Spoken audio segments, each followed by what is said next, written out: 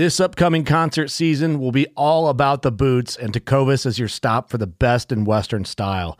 Tecovas has seasonal and limited edition offerings this spring and summer, including men's and women's boots, apparel, hats, bags, and more.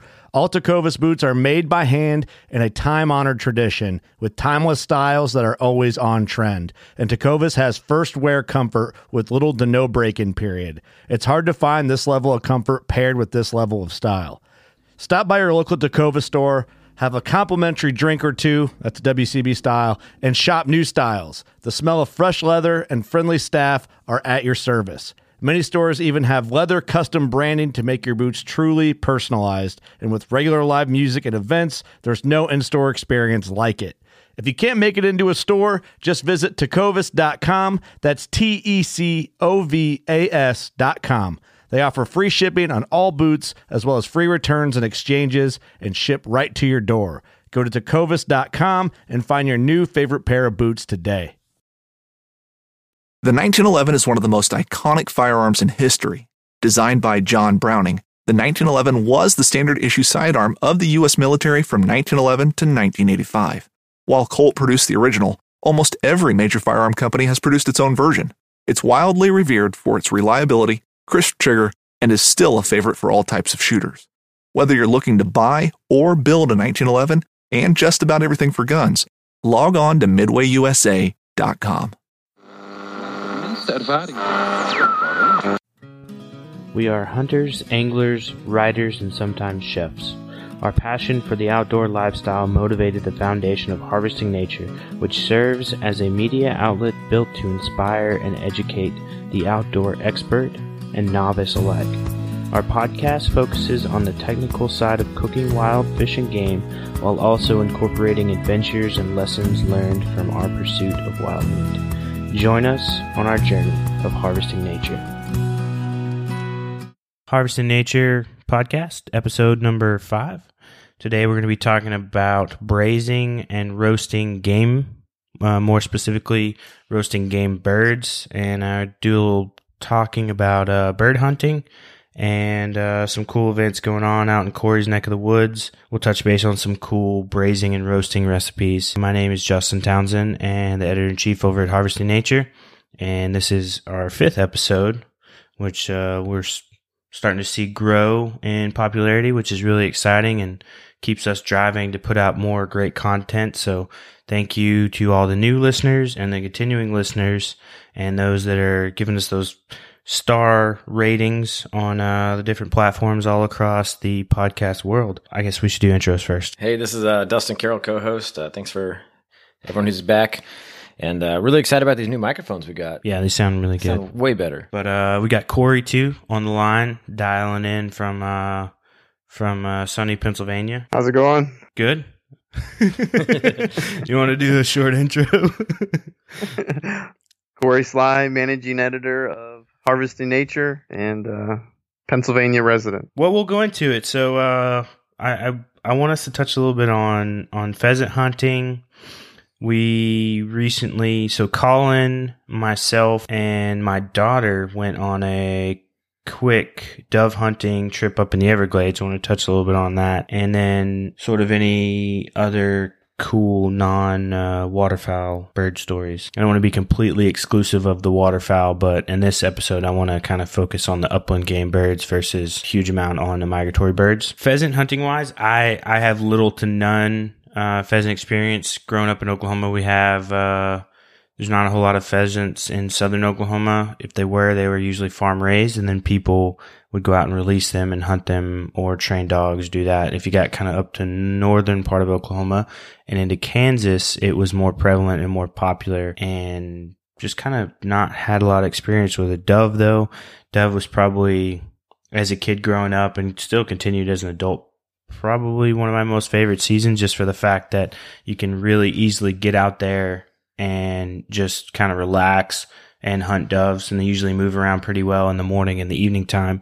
And also the ability to get new hunters out there. So like I said, recently we went up to the Everglades, and one of the pieces of land that we like to go hunt, it's some state management land up there, and they have during the dove season, they have specific weekends where they have dove fields there, and they plant these throughout the year with different crops that produce seeds, and it kind of creates a nice little natural habitat for the dove. But the thing that's really cool about it is that they don't allow hunting on those fields during the days when it's not open just specifically for dove hunting. So you can't go up there on another day and sit on this field. It's generally like 1 or 2 Saturdays a month that it's open. And then they do like quota permits. So first come, first show. You go out there and you get your quota permit and do a little dove hunting, which is cool. So you get a lot of people set up in the fields and move around. And during the middle part of the day, it gets pretty warm. So unfortunately, you can't really sit around all day kind of in the field. You have to force yourself to take a break midday, which is good because it actually does. I mean, let's see, when we were up there, it got up to about 85 degrees, I think. And the humidity factor too. Yeah, and the humidity's not great. The sun blaring down, humidity is really high. So you kind of strive to take that afternoon break, which was really cool because we got to do that. I think the highlight of that trip for me is that I got to take my 7-year-old daughter, and it was her first hunting trip pretty much since she was a little baby, and she was kind of there with us camping as I went out hunting and then came back to camp. But she got to walk around in the field with us and sit with us, and we also did some rabbit hunting that evening as well. She got really excited. Almost the opposite reaction of what I thought. I was a little nervous going into it because she's got a really super kind heart, but she has a passion for eating game meat. So she did connect the dots with, seeing the dove and the rabbits as a source of food. So she wasn't really sad as we were shooting them, essentially. So it was a neat experience. I think it's important to have your kids involved in that. I think the first time we were shooting rabbits back in Colorado, I remember my kids, I'd say, hey, gather around, check this out. Here's what we're doing. Here's what we're looking for. Here's why we're doing it. And they really didn't have a problem eating it. What they saw was a cute bunny before, and then they would taste it later. And I just think it's important to involve the kids at an early age. Yeah, my daughter's the same way. We go out squirrel hunting, and then she watches me clean the squirrels and everything, and helps cook and eats it. So she sees the whole process. She's not grossed out by it by any means. She watches me skin out the deer and everything, so she knows exactly where her food's coming from. And I think that's key. And I think you and I and a lot of the other writers have done a really good job of portraying that message of like the importance of getting kids involved, and at an age where they sort of see it, and then once as they get older, kind of roll it in so they comprehend it. Just facing, a lot of people in the generations ahead of them, both, in their teenage years and then on to their early 20s or all that, there's a lot of disconnect from a lot of the food, and being able to introduce our kids kind of at a young age is a good point to sort of close that loop and bring it back full circle. Definitely. So, Corey, you want to talk a little bit about this veterans pheasant hunt you got coming up? This is our second annual veterans pheasant hunt. We're holding it in Hartstown, Pennsylvania. I started it last year. My brother-in-law, Kevin, he was a major in the Marines. I saw, like, we would go to deer camp or do other things hunting, and he couldn't come because, he was on a tour or he was training or something, and he missed a couple Christmases and everything. And I saw that, and I know how that would have affected me. So I wanted to do something to help. To give him another opportunity for the opportunities that he missed. And everything just kind of fell into place. When I was in high school, I used to hunt with a friend. His dad raised pheasants and had a pheasant farm and about 200 acres of property that was like managed it in a way for prime pheasant habitat. And so I knew someone that had the property to do it. And then through my writing for Harvesting Nature and Go Wild, I met Anthony Pace of Freedom Hunters. And what Freedom Hunters does is they pair veterans with opportunities to hunt and fish, to kind of, a way the non-military to give back to our veterans, and they also do it for families of veterans and wounded warriors and all facets of military. And so I had the place. The Freedom Hunters was my financial backing, and then my next hurdle was getting like dogs and dog handlers and everything, so we could have a successful hunt. Because Doc hasn't had a dog in the last couple of years, so I needed to find that. So I called the president of our local Pheasants Forever chapter, Ed Moss, and I mean, without hesitation, he's like, "Yep, we're in. We've been looking for a way to do a veterans hunt." So I had all the pieces, and it just kind of fell into place. Everybody was real supportive, and so I reached out and I used like the local Veteran Affairs office and everything, and we got 19 veterans together from Northwest Pennsylvania, Northeast Ohio, and Western New York. And Freedom Hunters paid for the birds, and Doc donated some birds. Freedom Hunters paid for a catered lunch, and then I did a lot of begging and got some donations so that each veteran could get a gift bag. And like we had an overwhelming response. With the 19 hunters, I had 40 plus volunteers. We had 4-wheelers all over the place running people around, and just everybody was so happy to help. Local businesses and individuals donated, and Go Wild donated some stuff. Harvesting Nature donated. Get Out and Go Hunting donated. Our local chapter of Backcountry Hunters and Anglers donated. We got some free subscriptions to Onyx. So I was able to put together a really nice gift bag for each veteran. And it was an awesome day. You couldn't have asked for any better weather for March in Pennsylvania. It started out cold, but nice and sunny, and it warmed up throughout the day. But we did a round of skeet shooting in the morning. We had the hunt, and then we had a catered lunch, and it was a lot of fun. And I really enjoyed putting it all together. And because it was such a success, I wanted to do it again. So I actually became an official outreach coordinator for Freedom Hunters. And so that's pretty awesome. This year, congrats. Thank you. I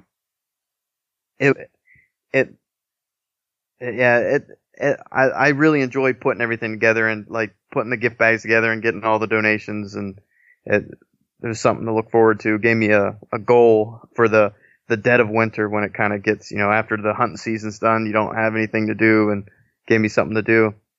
But this year we have 24 veterans signed up, and we're going to do a round of skeet shooting again, and the hunt, and then the catered lunch to follow, and I'm trying to put gift bags together. And Freedom Hunters designed a shirt specifically for our hunt. It's going to go on sale on Freedom Hunters website, so anybody can go to freedomhunters.org and go to their shop and look for the Hartstown Hunt shirt. Do you know when it's going on sale? Should go on pre-sale soon. We're trying to get some sponsors, and because we're going to put the sponsors' logos down the sleeve. It's a pretty cool looking shirt. I'll put something in the show notes so everybody can see it, and then a link to Freedom Hunters. And we'll throw a picture of it up in the Instagram page too. So if you got a picture, as soon as it comes out, we'll throw one in there. So if everybody just keeps an eye out on the gram and on the Facebook, we'll put those links in there too. Once they do go on pre-sale and on sale, that way everybody can take advantage of that. And I got to say, it sounds like a really interesting program. I was lucky enough to be part of one in Colorado. I think it was the Colorado's Veterans Project. I'd never been waterfowl hunting before, and it sounds like what you're talking about. They pair you up with someone who knows what they're doing to go out there. See, I was traumatized as a kid playing this Nintendo game called Duck Hunt. You might have heard of it. You miss the ducks and the dog laughs at you. Anyway, so I wanted to get into it, but I was a little confused. There were so many different types of species of ducks. What can you shoot? What can't you shoot? Things like that. And it quickly became more than just hunting, because you go out there, they're telling you what to do, helping you out. But the next thing you know, you're talking to people who understand vets, and it's more like a fellowship by the end of it. So it sounds like a really cool program, and I'm definitely going to look more into it, Corey. Yeah, that's what all I didn't serve in the military, so I don't know that specific camaraderie. You get it with other things, but that's what everybody there was like. It was just nice to get out and go hunting and have a good time with guys of the same mindset. And I mean, we had most of the branches: Army, Marines, and Navy. And I don't know if we had any Coast Guard. We got Coast Guard coming this year. Yeah. And you might get some Space Force too. But yeah, that's what everybody got together. The Army guys, gave the Marine guys a hard time and everything. But I think everybody had a great time. The word got out because last year I had a hard time because I wasn't affiliated with anybody, and so it was just this random guy going up, "Hey, I'm putting together a hunt. Do you want to participate?" So it was hard to get those 19 people. But once it got out there, the local paper did a story on it and got the front page of the paper, and then the Associated Press picked it up. So it went nationwide, which I thought was really cool. I saw it in like the Chicago Tribune and stuff. So I thought that really was neat, actually. Yeah, that's cool.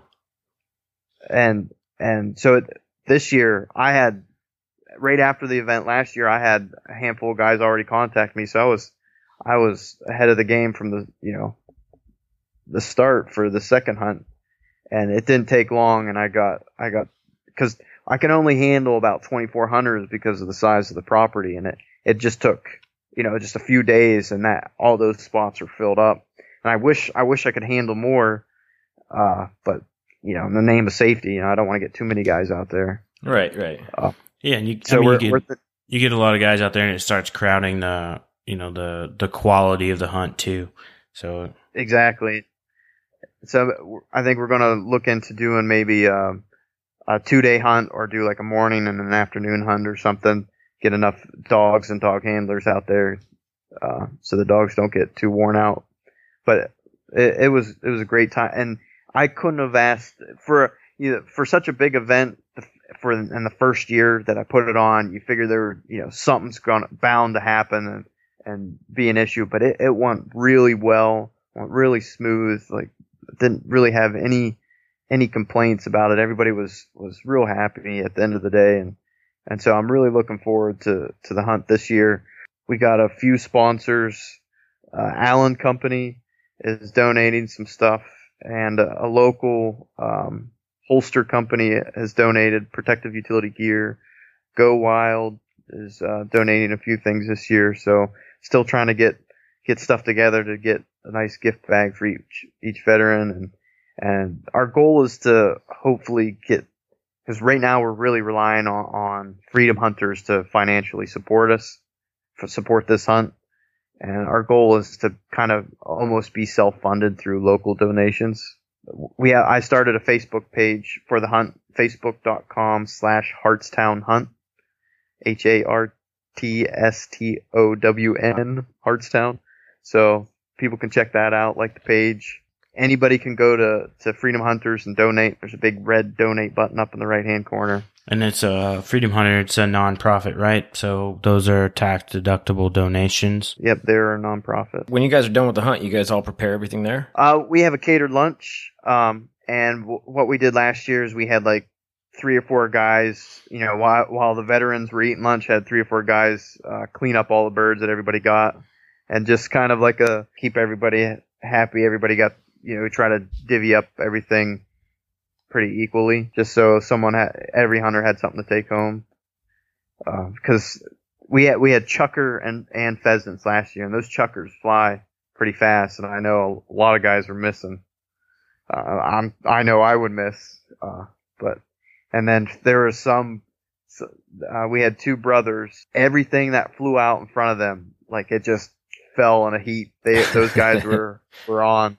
Dead shots. And yeah. And Heavy Shot Ammo is a sponsor. They were sponsor last year, sponsor this year, giving us a a few cases of ammo. So we're thankful that we have sponsors like that. I'm sure the skeet shooting in the morning helps dial in some of those guys in the afternoon or in the latter part of the morning.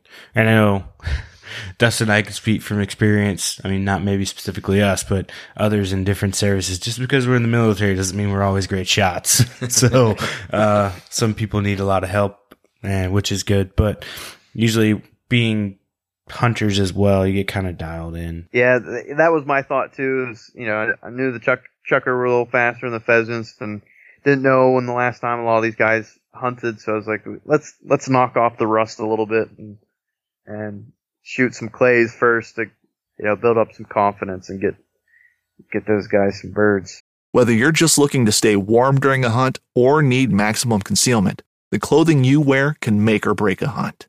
At MidwayUSA.com, we understand hunting clothing has come a long way with more meticulously crafted camo patterns, advanced scent control technologies, and weatherproof options to withstand the elements. Hunters have to wait until their favorite season, but shouldn't wait on gear, which is why Midway USA offers super fast shipping. When you're ready for your next system, log on to MidwayUSA.com. We had veterans that had just got out of the military, and we're still in the reserves, and then we had some Vietnam vets, and I think even some guys that predated the Vietnam War. So we really we had a really wide range of ages and everything. So it was really cool to be able to put that on. I think it's really encouraging to see throughout the country that I follow several of the different groups on social media of the organizations that are helping veterans out. And when I say helping veterans out, I don't mean like they're out there sort of holding their hand, but it's a good outlet. It's a positive outlet. Veterans have a lot of issues, especially once you leave the military, stepping out into a new environment. And, those guys have seen combat and been in traumatic situations. Those don't end whenever you get out. So helping those guys and gals cope with those issues and using the outdoors as a good outlet for it it's a really awesome thing to see. And I'm happy to see a lot of these organizations pop up across the U.S.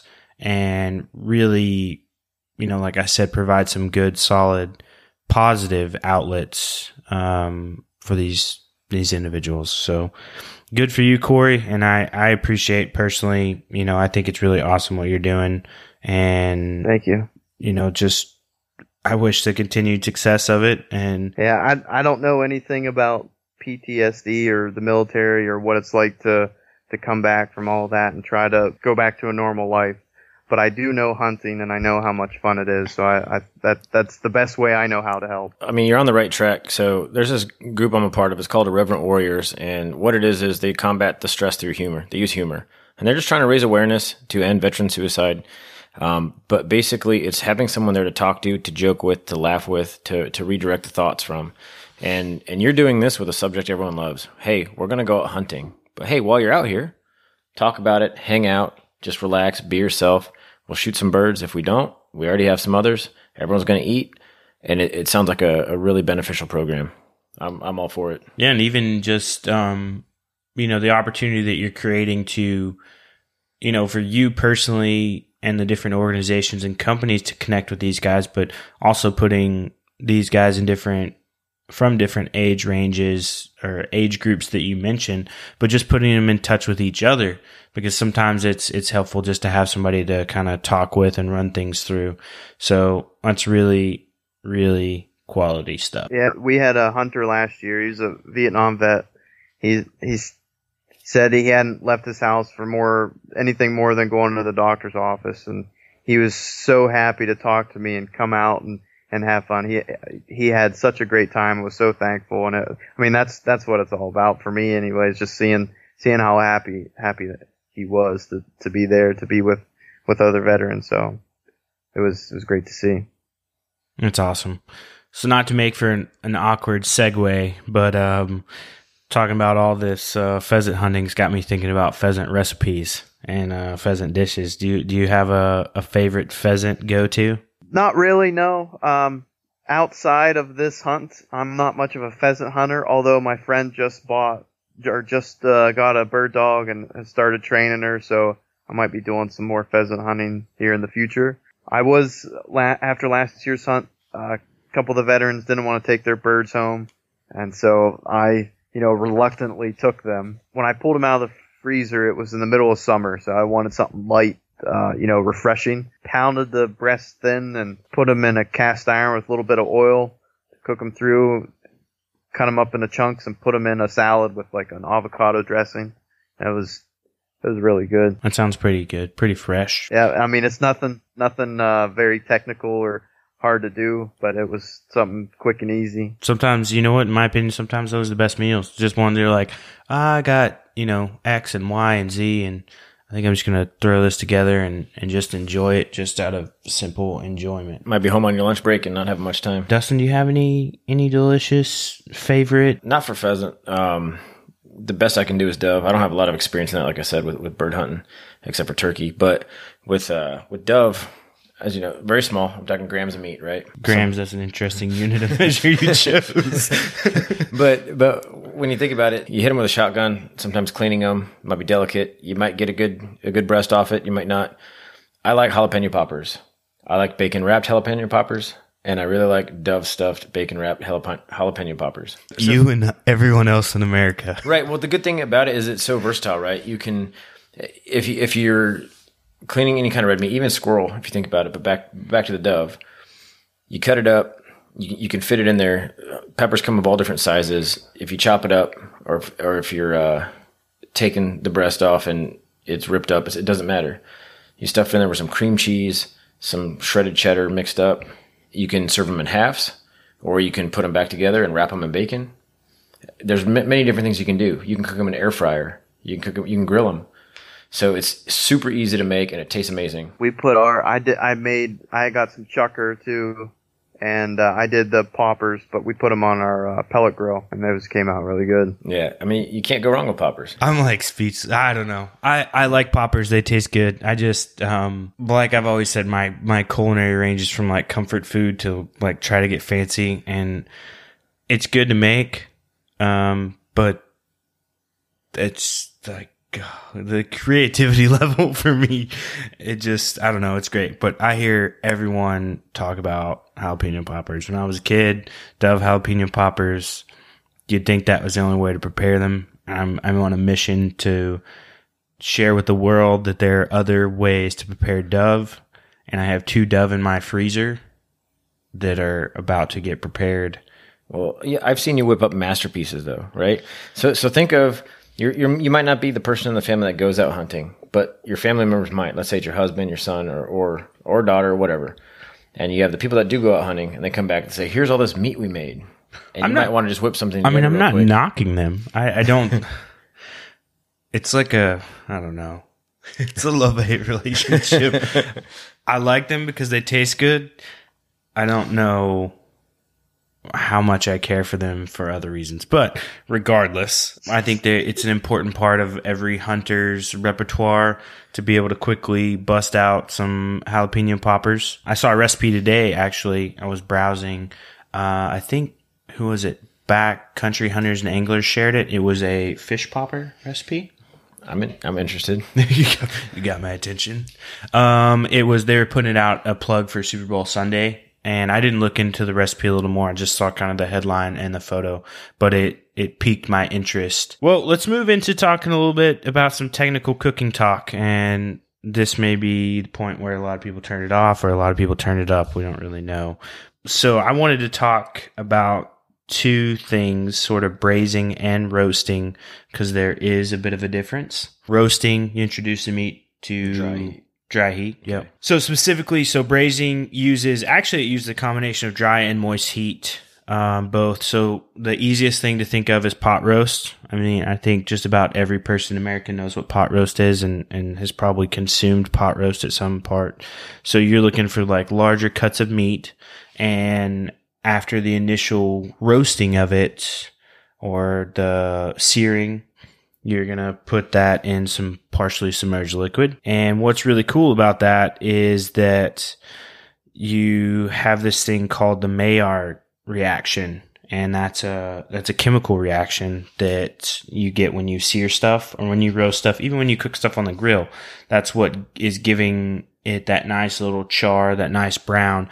And that's the reaction between amino acids and the reducing sugars that naturally occur in the meat. And that gives you your brown food and also that like really distinct flavor. I think braising is probably an easy way to dress up just about any meat.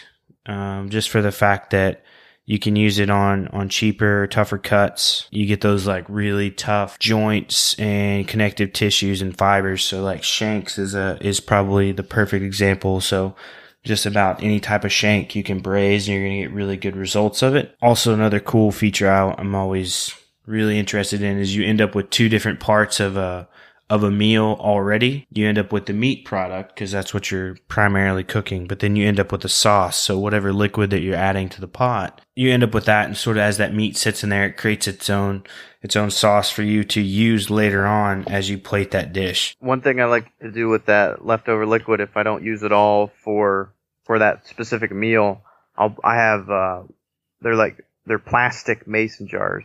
I'll fill those up with the liquid and put it in the freezer and save that braising liquid for the next meal that I braise, that to add that flavor to it. It's almost like doubling down on your stock and reusing right. it. You can see that. I haven't thought about that. I freeze stock, but I use glass mason jars, and I just take, so if I do, like for instance, Thanksgiving, if I roast a duck, roast a turkey, which I usually do, I take the carcass left over from that and whatever vegetables I use for clipping throughout the day, and chopping all the ends, so your onion ends, your carrots, your potato peels, garlic, whatever, and at the end of the day, throw all that into a stock pot with those carcasses, and I reduce that stock down, let it cook for a little while, and then I freeze it and use it for soup for the rest of the 6 months or so. One important thing about braising is why it works so well is because when you cook those really tough muscle groups and where you have a lot of fiber,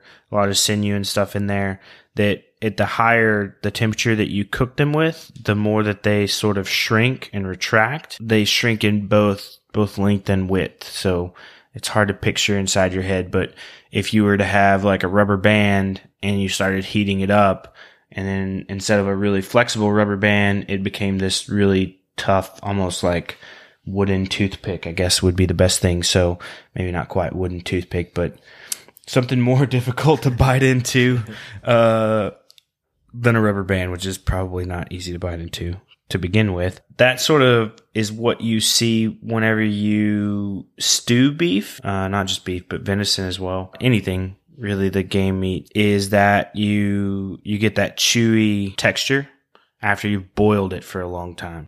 You can't rush braising. You got to make sure you have enough time to finish it properly. And then you want to be able to choose the right liquid. A lot of people use wine or beer or stock, broth, just as Corey mentioned, reusing the braising liquid from a previous, sort of doubling down. That'll give you a lot of really good extra flavors, which I think is really essential. You do need a decent amount of liquid in there. And once you have that liquid, you end up with collagen in it. And collagen's really awesome. It's a connective tissue that basically holds the muscle fibers and meat together. And when there's moisture present when you're cooking it, the collagen dissolves into a gelatin, which allows the meat fibers to separate easily. So that leaves you with like that more tender bites and morsels in the meat. It's allowing it to tenderize it. So versus when you're boiling completely, you're sort of introducing a different preparation method that's not allowing that collagen to do the same thing as when you braise it. There's a point where you can have too much liquid. You don't want to completely submerge the meat. You want just a little bit because you still want it to roast and get some of that dry heat exposed to it, but also have that moist heat sort of get in there and cause that reaction that breaks down that tough fiber. Really, when you braise, what you want to do is initially start off, I like to use whatever pot I'm going to braise in as the initial pot I sear in. So I typically will use like a Dutch oven or something like that throughout the entire process. So I'll heat it up, add the oil, sear the meat on all sides as much as I can, and then I'll take out the meat, leave the oil, maybe add some more oil in there, butter, and saute my veggies, and then do a process called deglazing, which is basically like, whenever you cook, you have all those brown bits down on the bottom of the pan. It all up. Yep. So when you deglaze it, you're pouring liquid in there that's dropping the temperature in the pan, and sort of it'll cause like a little fizzle, and it'll pull those brown bits out of the pan and add them into the sauce, which gives you a really good flavor for your juice. Now let me ask you this: if you're new to trying like in-depth recipes and learning these techniques, is there a good rule of thumb for the brand new person to go out there to say, all right, what am I going to pick for my liquid when it comes to red meat, white meat, chicken, pork, fish? You can braise in pretty much anything. Wine, you can use stock, like I mentioned earlier, just creating those stock from different vegetables. So you can also get stock in the store. Less preferable, but perfectly acceptable. Beer works well. That's a pretty common one. So in my mind, I think, beer, brats, red wine, dark meat. So you're saying that it's pretty versatile and you can use it all across? Yeah. Yep. You can use juice. I was reading up on some recipes, some cider. You like cider? That's interesting. Yeah. And but like I said, you got to be careful with the key is the amount. Okay. So you don't want to put too much liquid in there to submerge the meat. Like I said, you want to try to use as little as possible, with also maintaining liquid in the pot throughout the cooking. So it's kind of a catchy. There's not a general rule of thumb, because you're going to be dealing with different sizes and different cuts of meat and different cooking times. So you just kind of have to, I don't want to say trial and error, but you kind of have to work through and just be like, all right, I've got this chunk of meat. It's going to take me, 4 hours to cook it, or X amount of time. And within that amount of time, I can expect, a half an inch of liquid. And the important thing too is when you're braising, once you move from searing and you're putting the meat and adding the broth, the stock, or the wine into it, is that you're introducing it to dry heat. So in my house, depending on the temperature outside, whether or not we're going to use the oven or we're going to use the smoker outside, and both of those, well, the smoker's the Traeger.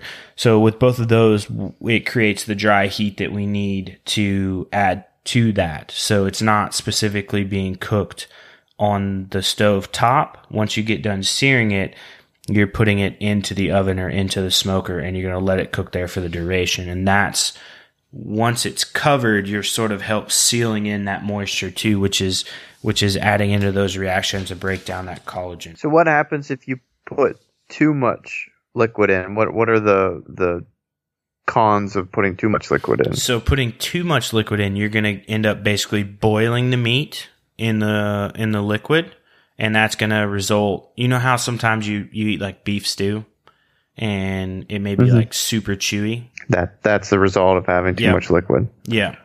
Yep. So, and that's kind of with this technique, it's really key to dialing in and being like, all right, we got to introduce liquid into this preparation, but not too much, because we're not boiling, we're not making a soup, we're making, we're braising it. We're essentially, if you think of a pot roast, right?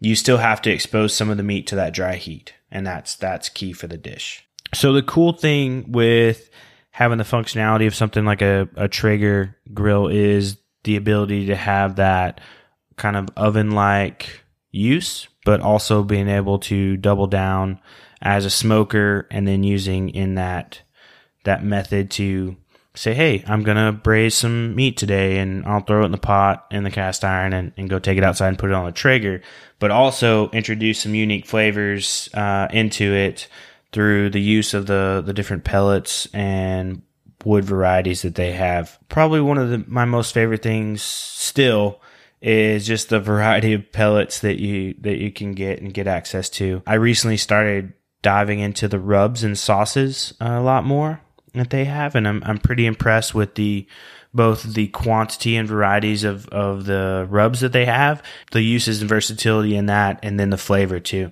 I was really impressed. I used the big game rub on some venison backstraps that I smoked this past weekend, and was really impressed with the flavor. So Once again, I highly recommend the Traeger.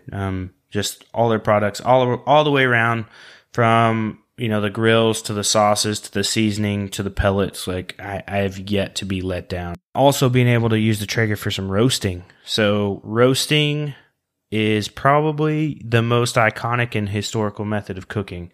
So we're talking about going back to the guys who discovered fire and the guys that hunted the first animal and decided to say, hey, I'm going to take this animal and I'm going to cook it over this fire.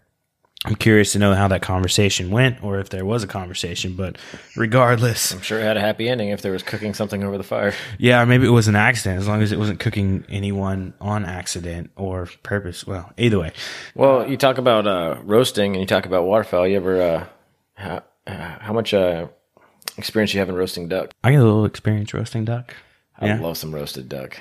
I do enjoy roasted duck. I have one duck in my freezer from this year, and I'm not sure how I want to cook it. I'm just a big fan of roasted duck. I mean, that's the key to my heart right there. Just the flavor. I like my wings extra crispy, and when I eat it, I always go for the crispiest part of the Thanksgiving turkey, chicken, etc. Right? But when you have control to roast your own duck, not only is the flavor a little bit better, but I try to make it as crispy as possible on the outside. What's really important about roasting is knowing when and how to roast. There's a difference. What's that difference? So you want something, if you have a tender or thinner cut of meat, you're going to want to go fast and high. That's how I do my back straps. About 450 degrees, fast and high. A little bit of olive oil, a little bit of seasoning. I'm starting to find the more that I prepare and the more I experiment with backstrap, the more versatile a piece of meat it is. Because traditionally, I've always prepared it that way, about 450 degrees, or as hot as I can get the pan, or as hot as I can get the grill, and just quick. And I'm looking for like rare to medium rare on the inside. Yep. But like I said, I was using that Traeger big game rub, and I did it on a backstrap, and I did it the opposite way.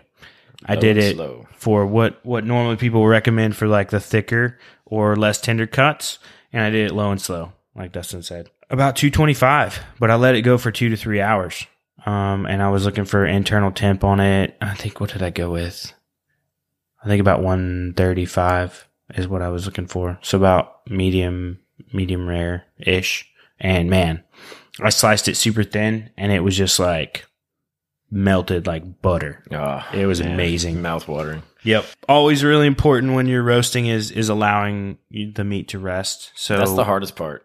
Yep, because you want to put just all this work into it. It smells amazing. Dig into it. You're like, all right, I'm up. My turn. Yep. It's like, nope. Hold on there, big shoots. Let's put some paper around this. The other really cool thing roasting, I think, is the versatility to use different rubs and sauces and glazes and even stuffing. And you think about turkey. You roast turkey, right? And stuff it with cornbread dressing, or if you're down in New Orleans, you get a mirliton dressing, oyster dressing. That'd be a good whole episode on its own. It's different stuffings. Different stuffings. Oof. But speaking of recipes, I think it's time for us to start talking about a little more of them. We've got some up on Harvest in Nature on the website here, and more specifically, we've got some braising and roasting recipes. The first one I think I kind of want to talk about is pheasant pho, and that ties into Corey's pheasant hunt and the fact that it's cold in most places, not here, but cold in some. And I just like pho. So I've heard it pronounced. We had a conversation about this earlier, and I knew it was coming. Dustin just looked at me out of the corner of his eye. Pho. And what was the other one you said, Corey? I said pho. Pho or pho? I said pho. Fum. Fee-fi pho fum. Yeah. So there's different pronunciations. I'm just going to go with what I'm used to and just call it pho. But it's P-H-O. And for those that don't know, it's like a Vietnamese noodle soup, essentially. And in this recipe particular, which you can find in the show notes, just like you find all our recipes. So Danielle over at Wild and Whole and also Meat Eater contributed this recipe way back into 2016. And actually, I just saw it featured on her Instagram page here just a couple days ago.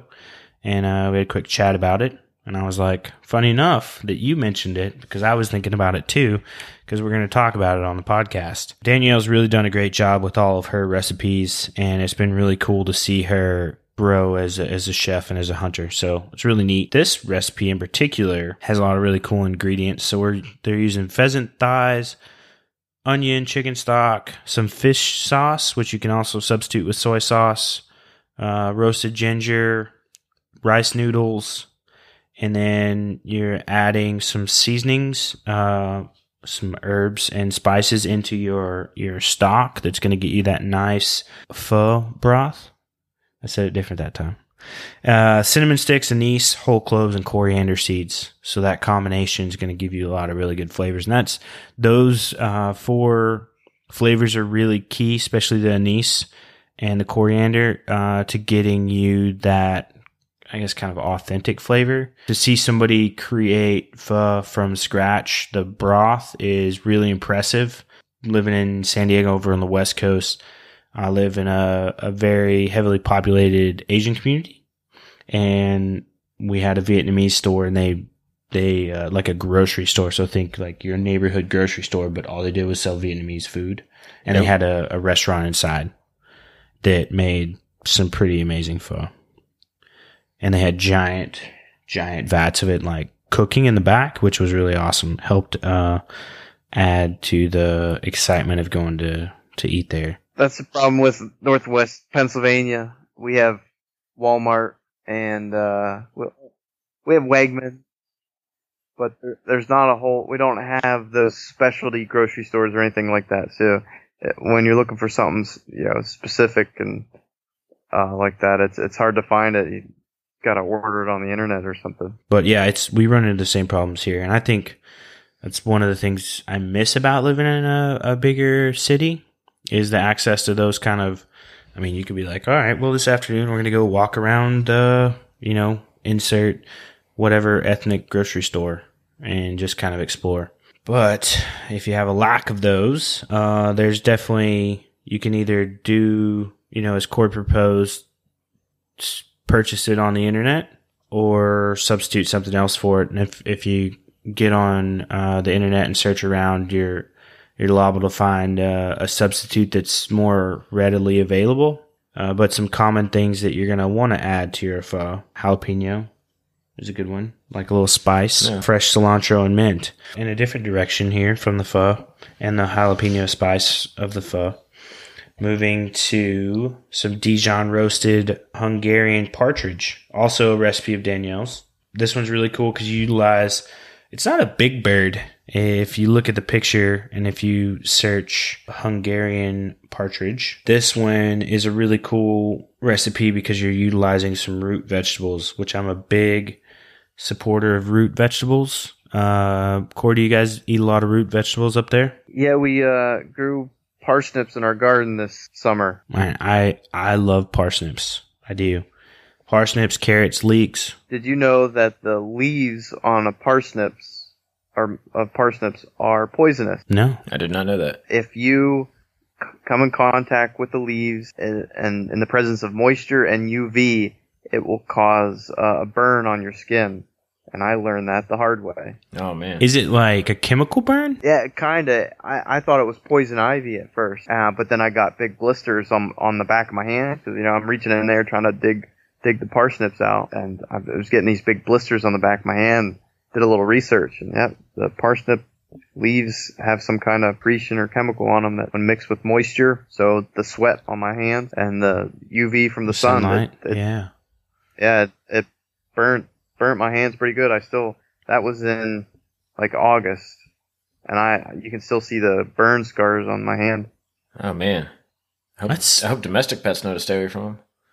Yeah, I wonder if it affects them the same if the hair deters that, because it's technically like kind of creating a shield between the skin and the contact point. My dog would still probably eat it. Yeah. If you know my dog. I didn't know that though. I would just think I would just treat it like any other green, but that's good to know. I think that's that's a useful tip. Hot tip. Hot tip. Literally and figuratively. Talking a little more about this Dijon roasted partridge. Basically roasting, so using the oven, using nice Dijon glaze on it, and getting it nice and extra crispy. Give them a lot of flavors with those root vegetables. Overall, I think it's pretty common to roast game birds. I think just roasting is pretty tried and true way to go with game birds. I recently got into starting to smoke turkeys a little more, and I've heard of people frying them. I've never fried one personally, so I can't really speak to that. We fried our Thanksgiving turkey this year. Do you think it's better? It was good. My wife did one in the oven, and then I did one in the fryer. And I mean, they're both moist, but yeah, I mean, different flavors. The one in the deep fryer was obviously a little more, the skin was crispier and everything, but it was moist. It tasted really good. Something that does make me happy is cornbread dressing. We talked about it earlier, right? And something that makes me even more happier with my cornbread dressing is roasted quail. I made this dish a couple years ago initially for a magazine out of Oklahoma called Territory. Everybody that knows it's listened knows that I'm from Oklahoma, so it was really cool to tell a little story about bird hunting and make this recipe, which they shared, and then we later posted on Harvesting Nature, which you use 6 semi-deboned quail, and it was the first time I'd ever deboned quail. I threw up a cool little video on the YouTube. It's not of me deboning quail, but someone else that I use as a good reference. I'm not afraid to reference the YouTube to grow and learn, which is good. I think that's important. The availability of information out there is pretty incredible, so it's cool to get that and see. Your basic dressing is just using Jiffy cornmeal, the muffin mix, and then adding in all your veggies. I threw in some squash, used chicken stock at the time, and then mixed in some fresh sage, which really gave it a good flavor. Yeah, and you just you literally take your quail and put on top of the dressing whenever you put it in the oven, and they sort of like crisp up together, so the dressing absorbs some of the runoff from the quail. So it's pretty good. It's a good go-to if you're gonna have like a nice dinner party or have some family over and you got some quail or you've been out quail hunting. I'm sure you can substitute dove or just about any game bird to put on top. I was just gonna ask, could you use pheasant? Do you think you use pheasant for this recipe? Yeah, I think you could definitely use pheasants for it. Just be careful with the legs and stuff. They got a lot of tendons in them, and they're like hard tendons. I guess that's the term for them, specifically in pheasants. So you kind of have to eat around that. But yeah, I would recommend it for pheasants 100%. Could you use breast meat for this, or do you specifically use like the leg meat? No, you could use the breast meat. I would recommend breast meat, but doing it on top isn't bad. It's just making sure you're checking the internal temperature, and then the only difference is if the breast or other pieces are too large, you may have to pull them off and finish them. Either begin cooking them early or finish them afterwards in a separate pan so you don't burn the cornbread. Gotcha. That might be something I need to try if I'm able to bring home a few pheasants. Yeah.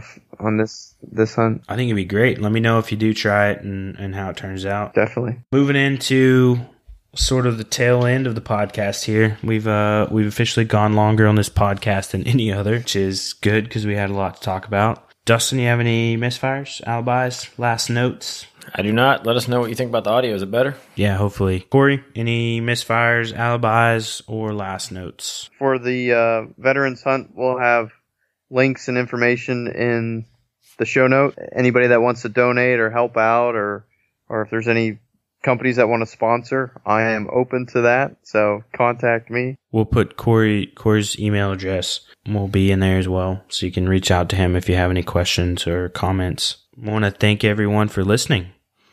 Episode number 5, so we're halfway to 10, which is a good benchmark, I think.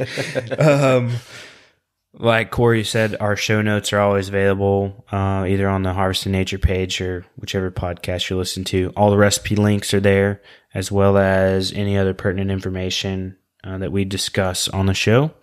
You can also email us with questions at whatscooking@harvestingnature.com. We receive those emails. We'll answer those questions or get to those topics And be sure to head over to social media. Look us up, Harvest in Nature, Instagram, Twitter, Facebook. Give us a follow. And don't forget, whichever podcast you're listening to us on, whichever platform, be sure to leave us a good review. And if you like it, if you don't, leave us a not good review. I mean, it lets us know what we're doing either way. But we thank you. Thanks, everybody out there. Have a good night.